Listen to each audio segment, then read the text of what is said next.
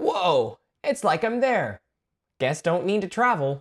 There's something I need to get off my chest. There's a lot of things that keep coming up when it comes to travel and vacations connected to adventures that I just don't find enjoyable at all. You look everywhere that talks about adventures and this always comes up, and I just don't agree with it. There's a big difference between these types of adventures, and there's a big difference between the words that you use, and we're gonna get into it right now.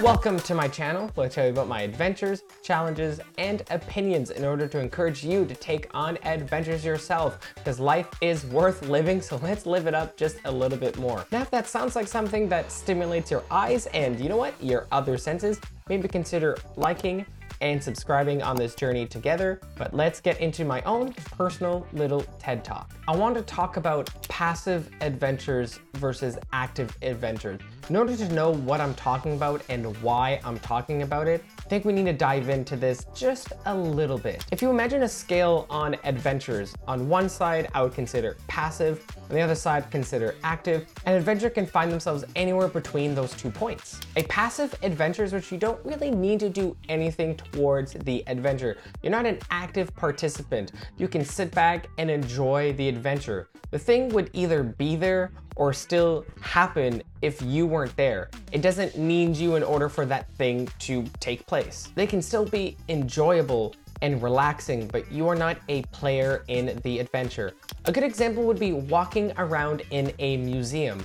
You're there for the art. You're kind of just looking at the art and you're trying to experience what the art is. Yes, you're walking, but you're really only stimulating your visual sense. You're not making the art, you're not changing the art, you're not adding to the museum at all. You're kind of just experiencing the art as a passerby. You're not an active participant in the museum experience. Something a bit further up the scale, but I would still consider more on the passive side than active, is amusement parks and roller coasters. You're just walking around, waiting in line, and then you kind of just sit in these metal contraptions that kind of do all the work for you, but you're still being a little bit more stimulated. You have your adrenaline, you have your fear, you have that wind in your face. It's not just sight. I would still consider it passive. It's just more active than walking in a museum. An example of an active adventure would be like kiteboarding, which is one of the first adventures I've done on this channel. You're surfing with a parachute, and yes, if you were there or you were not there, the equipment would still exist, the ocean would still exist,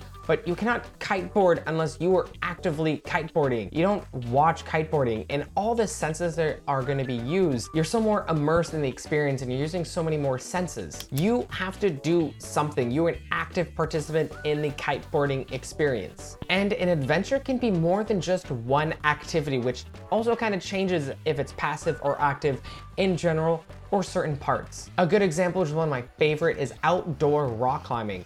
Sometimes you have to drive to a certain spot and then you hike and then you climb the rock climbing rocks and then you take a break and have maybe a little camping part. Individually, they might be passive, but it's a pretty active thing because you are a participant, especially the rock climbing part. The rocks will still be there, but nothing happens unless you climb those rocks. And you're learning a fun and new skill at the same time, and also pushing yourself with that adrenaline, that fear, but you are actively participating in that activity. Why is this important? Why am I mentioning this? Because I'm the kind of person, when I think of adventure and I want to do adventures, I want it to be more on the active side. I want to be an active participant and immerse myself in the experience of the adventure. That is what I consider adventure, stepping outside your comfort zone.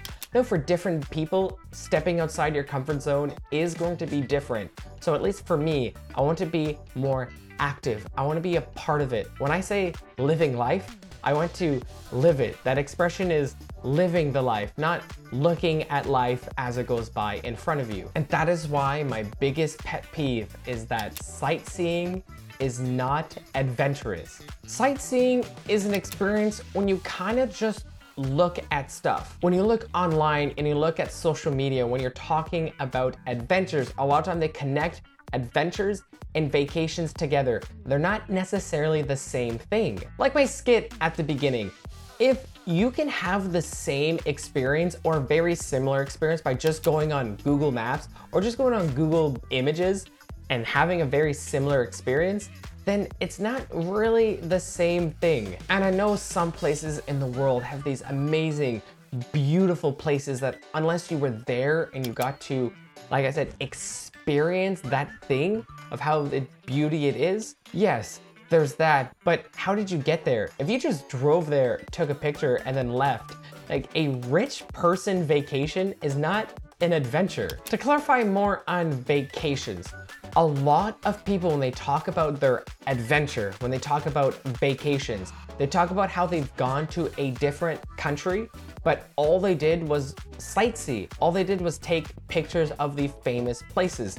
As an example, let's say you go to France, and then all you did was stay at a fancy hotel, went to a local restaurant, and took pictures of the Eiffel Tower and other famous places, and then that was it. And you talk about this amazing adventure that you have, and all you have to show is pictures of famous places that people take pictures all the time. Depends how much immersed or how much you experience in it, but just being at a different place might step people outside of their comfort zone, but that's more of a vacation, not really an adventure. Like a huge pet peeve would be people who go to Mexico and they talk about their adventure at Mexico, and all they did was stay at a resort and sunbathe at the beach while drinking alcohol and enjoying the buffet.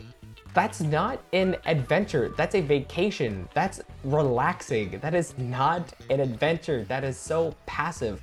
Versus, I know a friend who decided after school to live in Mexico for 3 months and explore it and be backpacker and really experience the country. Being involved in the culture, and even though they're not doing anything crazy, they are doing a way more active, immersive adventure versus kind of just relaxing on a beach. The resort and being backpacking through Mexico for 3 months, those are two completely different things. One is a vacation, one is an adventure. I get why social media and these travel agencies kind of sell you on adventure with these simple photos because it's safe and you can sell that idea. Having this beautiful photo, you can feel more like an adventurous person because you're just stepping outside your comfort zone just enough to do something different. But I don't think it's enough to be on that adventure side. But it's an idea, it's a feeling that you can sell versus just saying, hey, you can come here and look at some stuff. It just feels like the word adventure has been diluted, especially because of these photos in social media. Simply just go and look for hashtag adventures. They're all more pictures of beautiful sights versus actually being a part of whatever that is. Are you like this? I'm asking because I'm curious.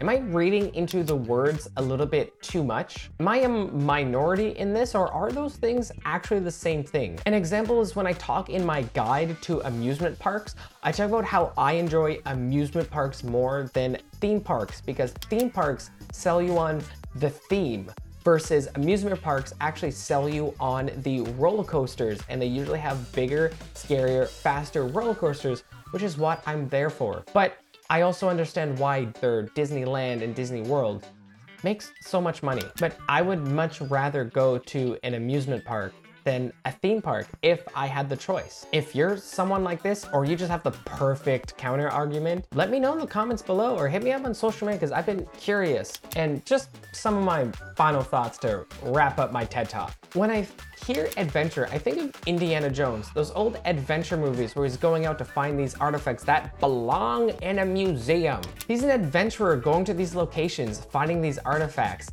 He's doing a little bit more than just looking at the artifacts or looking where they're supposed to be and goes, hey, that looks nice.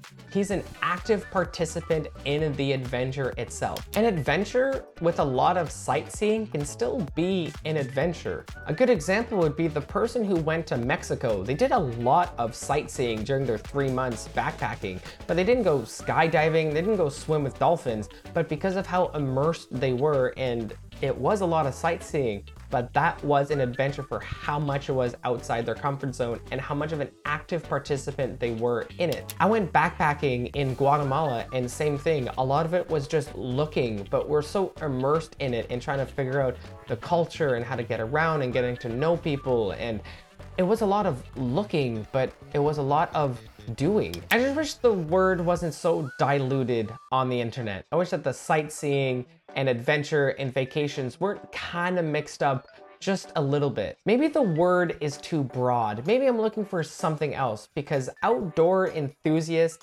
is close, but not exactly what I'm looking for. Adrenaline adventures, but that's not really it. But there must be a word. But either way, I'm still gonna be doing adventures. I'm still gonna be looking for adventures. I'm still gonna tell you about my adventures, and I'm gonna keep trying to have that adventurous life. And if you are looking for more adventures, I do have links down below for Groupon and Airbnb experiences that allows you to find adventures yourself and save a little bit of money along the way. So that's my experience. What do you think? Are we on the same boat, or do you think that boat is already sinking? I would love to hear from you. And what is your favorite adventure? Let me know down in the comments down below, or you can just let me know on social media, but I will see you at the next adventure.